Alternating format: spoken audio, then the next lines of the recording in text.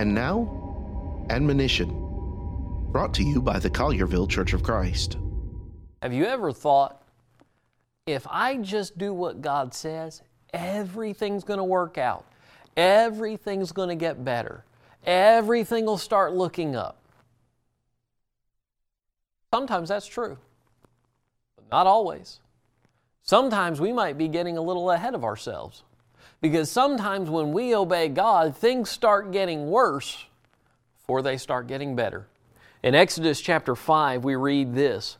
Then as they came out from Pharaoh, they met Moses and Aaron, who stood there to meet them. And they said to them, "Let the Lord look on you and judge, because you have made us abhorrent in the sight of Pharaoh and in the sight of his servants, to put a sword in their hand to kill us."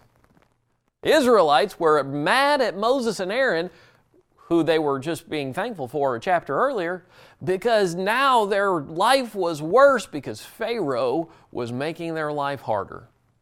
He said, "You're here to kill us." They weren't. But it got worse before it got better.